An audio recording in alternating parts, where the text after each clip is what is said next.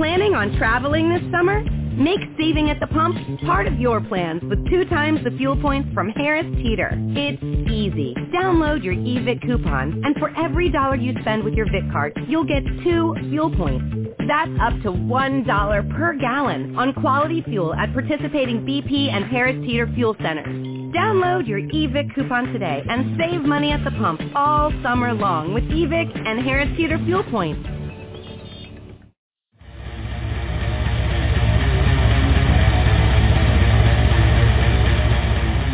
So, John, how's your day going, all right?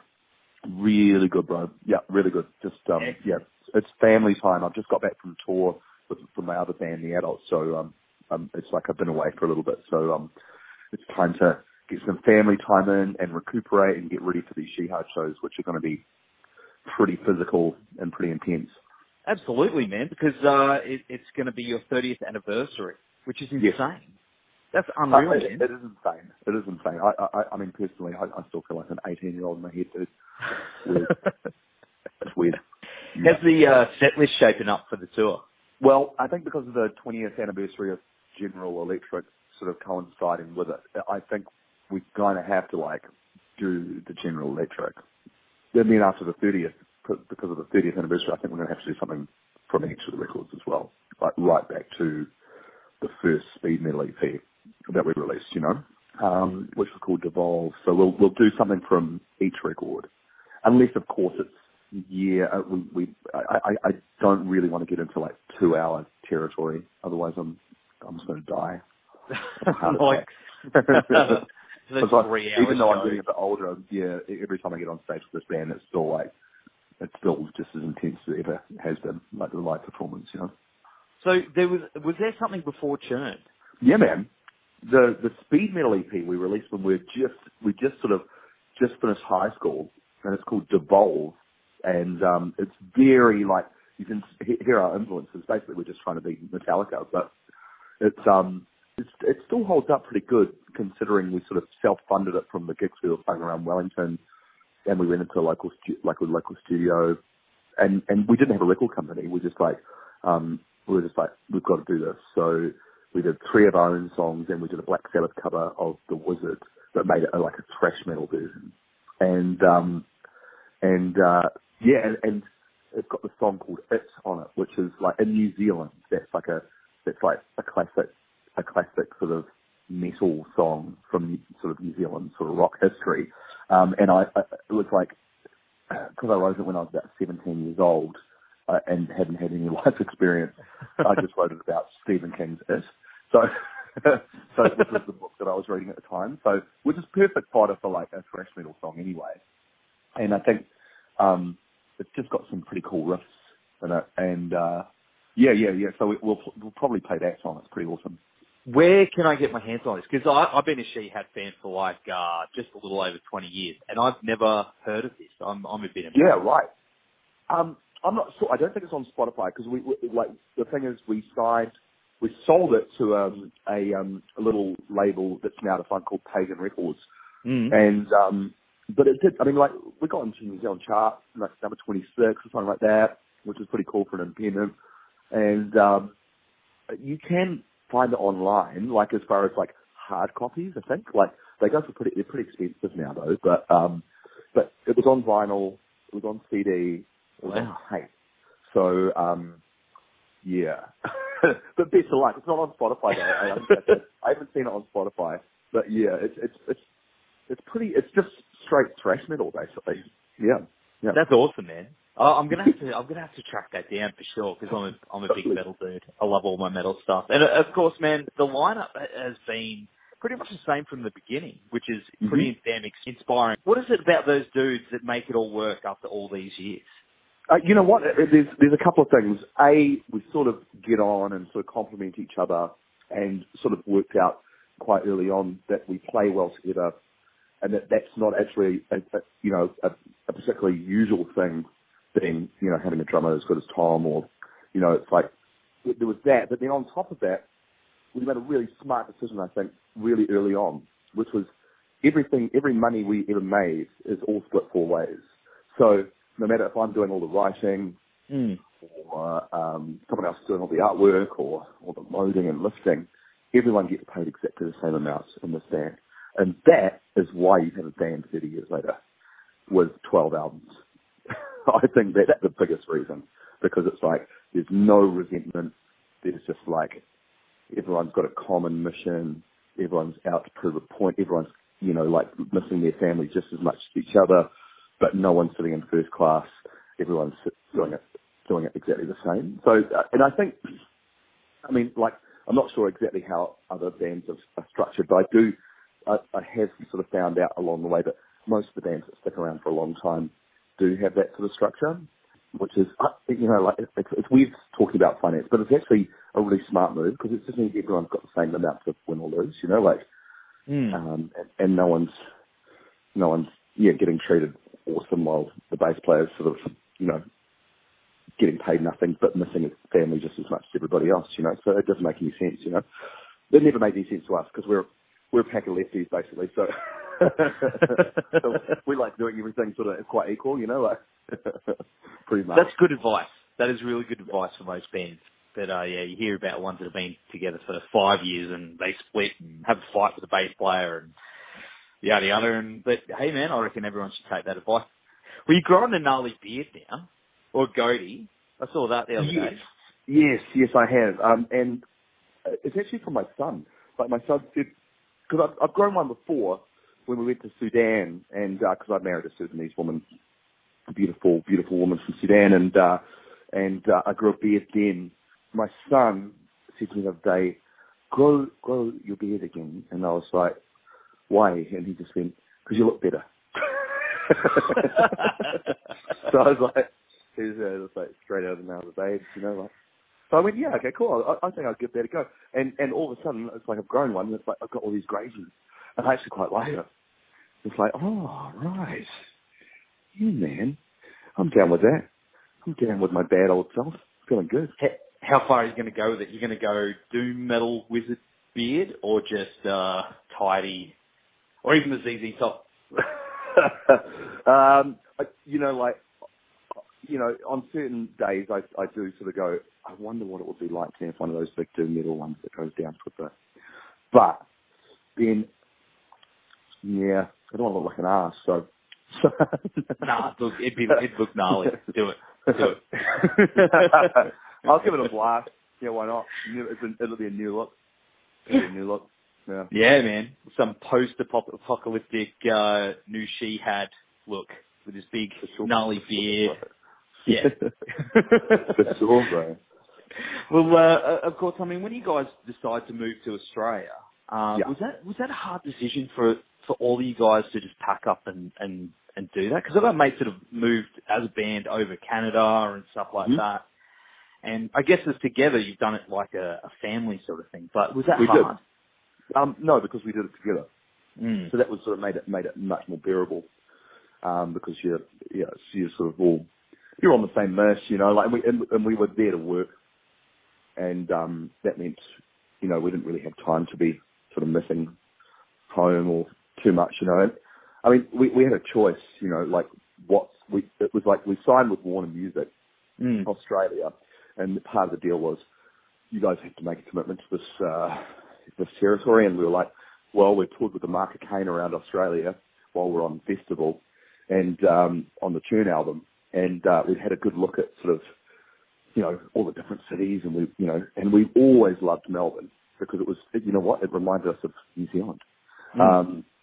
Lots of people wearing black, coffee's good, food's good, bunch of arty-farty motherfuckers, and that's sort of what we've grown up with, and it's just on a bigger scale with the population of New Zealand in it, so when they said that, we were just like, yeah, sweet, Melbourne's done. And then, found a place, moved over. When we moved, we found we actually moved to quite a rich area called Brighton, and but we found that this rundown 70s porn house. It looked like something out of Boogie Nights movie. It was fantastic, and it fit us all. And nobody else, no rich people wanted to live there, so it was perfect, So and it was the sort of place that had a spa pool that hadn't been working for like 10 years, but you have a estate agent like, oh, you'll be able to picks it up, and then you make a call, and it's like, it'll never work again. But the idea was cool, you know. But I remember, like, we did big outs there. We had after parties there. It was fantastic. It was a great place. And pretty much wrote or finished writing a lot of the General Electric in that place. And yeah, it was a good time. It was a good time. That's awesome, man. You know, as a young metal dude in 1996, Killjoy it had such a massive impact on me when I discovered it, and it just changed the way I looked at songwriting. What were you guys listening to at the time that influenced the writing of that album? It was, because it was heavy, but it still had all these melodic influences and those big choruses. So basically, we were listening to a lot of shoegazy music from England, and so things like My Bloody Valentine, Loveless, which is basically a wall of guitar, but a wall of melodic guitar, no guitar solos to speak of, and vocals that you can't really understand what they're saying, but they had these melodies that sort of made you sort of pull your heartstrings. So that was thrown in there. At the same time, we're listening to beats, we're listening to things like Beastie Boys' Check Your Head, which we thought was the best album of that sort of period, just because this hip-hop, you know, this Jewish package of New Yorkers who shouldn't really be a hip-hop act, basically had rediscovered the fact that they were originally a punk band, you know, got back on the drums and bass and stuff and just started rocking out and made this incredible record. And we just loved the sound of that and loved the attitude of that. On top of that, we're probably going through all the Beatles records, going, oh, look, they're panning the whole drum kit to one side. Let's do that.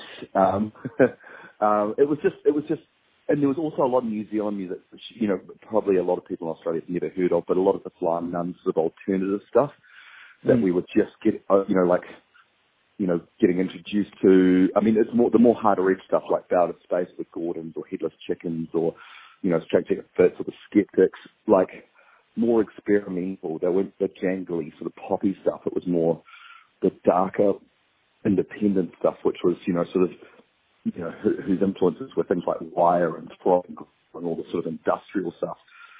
So we're listening to things like Big Black songs about fucking Steve Albini's band. So there was just, I just thought it was a really colourful and exciting time for music in general around that time. And because you know, I'd moved straight from being at high school to working at my favourite record store. I was a total music nerd as well, and I still am.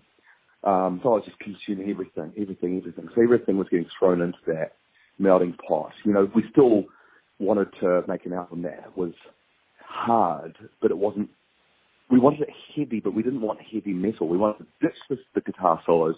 We wanted a wall of music, a wall of guitar. I remember doing like my 8th guitar overdub on Get Up, you know, and going, oh, I'm in heaven, basically, when we're recording that. You know, just going, this is fucking monumental. And just experimenting and having fun with the studio, using the studio as an instrument. Yeah, I mean, we were 26, man. So 26 is like a really good time to be making records. If I think, you know, it's just like you've just sort of slipped over into being a man rather than a boy pretending to be a man, you know, like, and you're going, well, I'm now going to show the fucking world what I think rock's supposed to be, you know, and that was the attitude we went into it. Whether that sounds a bit arrogant, but that's sort of the arrogance of youth, you know. So, but that also gives you a really fucking good record, you know, because you're totally. Your self-belief is huge and you're fucking just going for it, you know. It's just like, get out of my fucking way. This is how it is, you know. And I'm really glad that you know, it's cool to hear that, you know, that was a good record for you, because it's a pretty important record for us as well on our journey, you know. Oh, it changed everything for me. And it's one of those albums that I discovered myself. Mm-hmm. You know, obviously, I'd heard Dead's Night Out. And then I went from there, and it just opened doors. It was that and Filter Short Bus taught me a lot. Awesome. Those two albums taught me a hell of a lot about writing heavy stuff with teeth, but melody. Super important. And I mean, you're still doing that to this day. I mean, the last album, Five Eyes. Yeah, which that album has the same kind of teeth and the same kind of melody. I see a lot of similarities in that way. Mm-hmm. Is that something that, you know, you're returning to that heaviness now? Basically, that last record was, actually, it was a product of touring with, you know, for the meanest hits, the greatest hits record, and going, and then playing things like, you know, our first EP, and playing things off tune, and playing things like Factory, and then going, shit, this is like riding a dragon. This music is fantastic, you know. It's like really physical. You have to be really present with mind to pull it off properly. And, you know, we're all looking for those moments of, like, you know, being in the moment, you know. And sometimes, you know, I think because we hadn't played it for so long, we had to really concentrate to get inside those tracks. And there's a physicality to it that makes you go, there's nowhere else I can afford to be in my head. I've got to be here, you know, and to pull this shit off. And it was like a really eye-opening experience, like looking back at that shit. And that goes the same for things like Bitter and, you know, and Gimme Gimme and all those songs off Killjoy. And it was like, so, and then we toured with Black Sabbath around Australia and New Zealand. And it was like, fuck, the riff, that's right, man. That's why I wanted to be in band in the first place. And just hearing Tony Iommi just, you know, smash out riff after riff after riff and go, that's right. We do this because of that. So let's make a record like that, you know, like that pays, you know, homage to that, you know. And so when it came time, it was just like, fuck, let's just go as heavy as fucking possible. And then start, you know, just jamming, and then try and carve some songs out of these crazy riffs and stuff. And we also tuned down to a ridiculous tuning, which is like a, you know, a D sharp, but like octave down, like a bass tuning. So the bottom two strings are the octave of D sharp. And it's like, well, after, you know, it took a little while to work out how to play it without making it all sharp or flat because it's so loose. But then once you do learn to play it in tune, it just sounds like these fucking huge strings from hell playing these really big riffs. So things like Think You're So Free, Five Bites the Track, you know, it's just like, you know, hyped up versions of shit that we love, like Led Zeppelin or Rage Against the Machine, but like lower, you know, lower and deeper, and that was the trip we were on, and it's and then the melody just comes sort of naturally because I'm still a sucker for the melody, you know, so that sort of always pops up. And the idea was actually to try not to be too melodic on that record. It was more about groove and the riff, respect the riff, and make sure that when we played live that each song had a bounce that people could fucking jump to, you know. And on top of it, I was really fucking angry at the direction where the world was going. So, and still am. And so, yeah, Five Eyes was perfect. That means it was perfect for talking about all the shit I talked about. You know, I saw some comments online going, oh, fuck, I like you when you weren't so political. It's like, well, I've always been a fucking political animal, you know? Yeah. I've always basically sung about you feel uncomfortable about the world I live in, you know?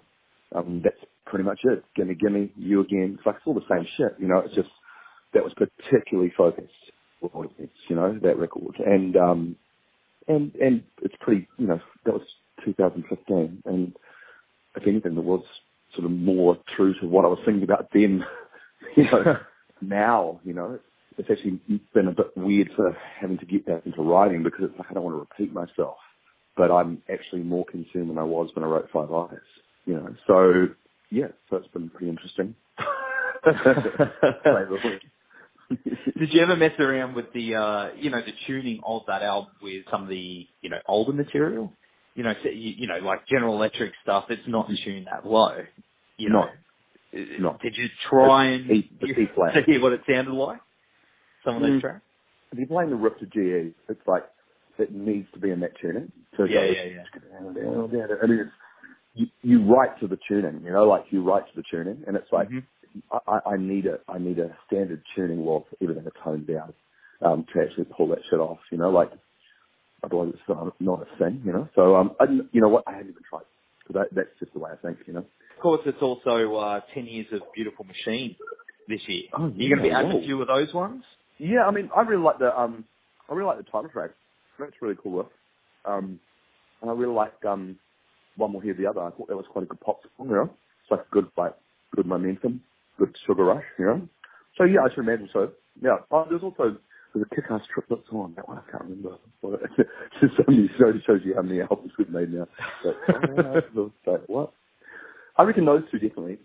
We played them both on the same night, but I wouldn't mind practicing up just to be able to throw them in. That'd be awesome, because I know you probably know Chippy. Everyone knows Chippy up this way. Chippy Chip Chase. Chippy? Yeah, because he was asking the other day, he's like, I think he was asking Tom, he's like, oh, are you going to throw any of those songs in?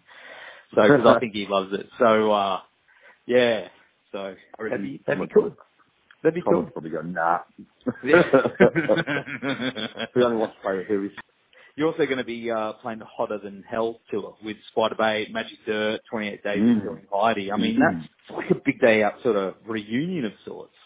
Sort of is, isn't it? We just need a regurgitator. Yeah. We just need a regurgitator. So, no, Jebediah did it last. No, did Jebediah doing it? No. Spiderbait. And who else? Killing Heidi. I think it was Area 7 was another one. Some bands are playing at certain venues and states and doing the other ones.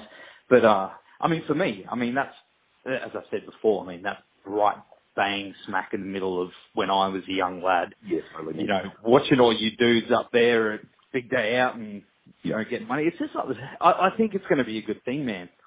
I reckon it's going to be great. No, I'd be totally into it. And we did sort of a similar thing to One Off with, it was us, Jebediah and Super Jesus. 28 Days. And it was like, it was a one-off show. And it was fucking great. It's like, everyone like sort of went, oh shit, it'd be good. Because they're here. Or we better be good because they're here, you know? It's like, that's good. Good bit of competition. I'm down with it. So you still mates with all those bands? I don't know. I mean, when I saw the guys from Jebediah, it was awesome to see them. I hadn't seen them for ages, but it was sort of like, no, it felt pretty comfortable pretty much straight away. And came to the Super Jesus crew. Great to see them. Yeah, I mean, everyone's still, I mean, when we see each other, we'll be good, you know? I can't wait to see Adelita. It'd be choice. Oh, yeah, man. I haven't seen Magic Dirt in years, so I'm hanging to see them again, of course. That'd be choice, man. Yeah, man, absolutely. So what's next for Shihad? You got something cooking up for next year? Yeah, man. I've got like hours of music, like of jams that we've done over the last year and a half. That like I was saying, it's really heavy, and it's right for what's happening. But I don't want to repeat myself, so I'm just trying to come at it with a different angle, and just trying to work out exactly how I feel about how shit's going on, and then I'm going to blast out a whole bunch of music, and we're going to make a new record. I'm so keen. It'll be heavy though. It'll be heavy. At the moment, the stuff I've heard makes Five Eyes sound a bit poppy. Yeah. Wow, man. I can't. See, it's funny, man, because I'm getting heavier. My musical tastes are personally getting heavier the older I get. Like, I'm listening to like death metal stuff now compared to what I did years ago. Yeah, it's a weird thing. I don't know. Everyone's on their own journey. Like, I mean, I'm all over the place. I mean, because I got married to someone in Sudan and met all these musicians over there. I've been just like listening to fucking drums and rhythm, you know. So, which is sort of good because it's sort of, you can do whatever you want with that sort of tribal stuff. But yeah, I mean, I'm all over the place, like doing heaps of like things like listening to heaps of Bowie and all sorts of shit. What else am I listening? New stuff. I listen to a lot of hip hop, bro. But not the frivolous shit. The good shit like Kendrick and stuff. You know, like where he's actually saying something.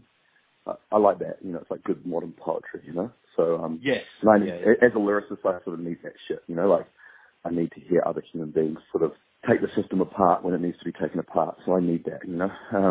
So yeah, but metal, no. I don't listen to a lot of guitar music because I sort of spend my whole life inside it. It's a little bit like going to the office on the weekend for me.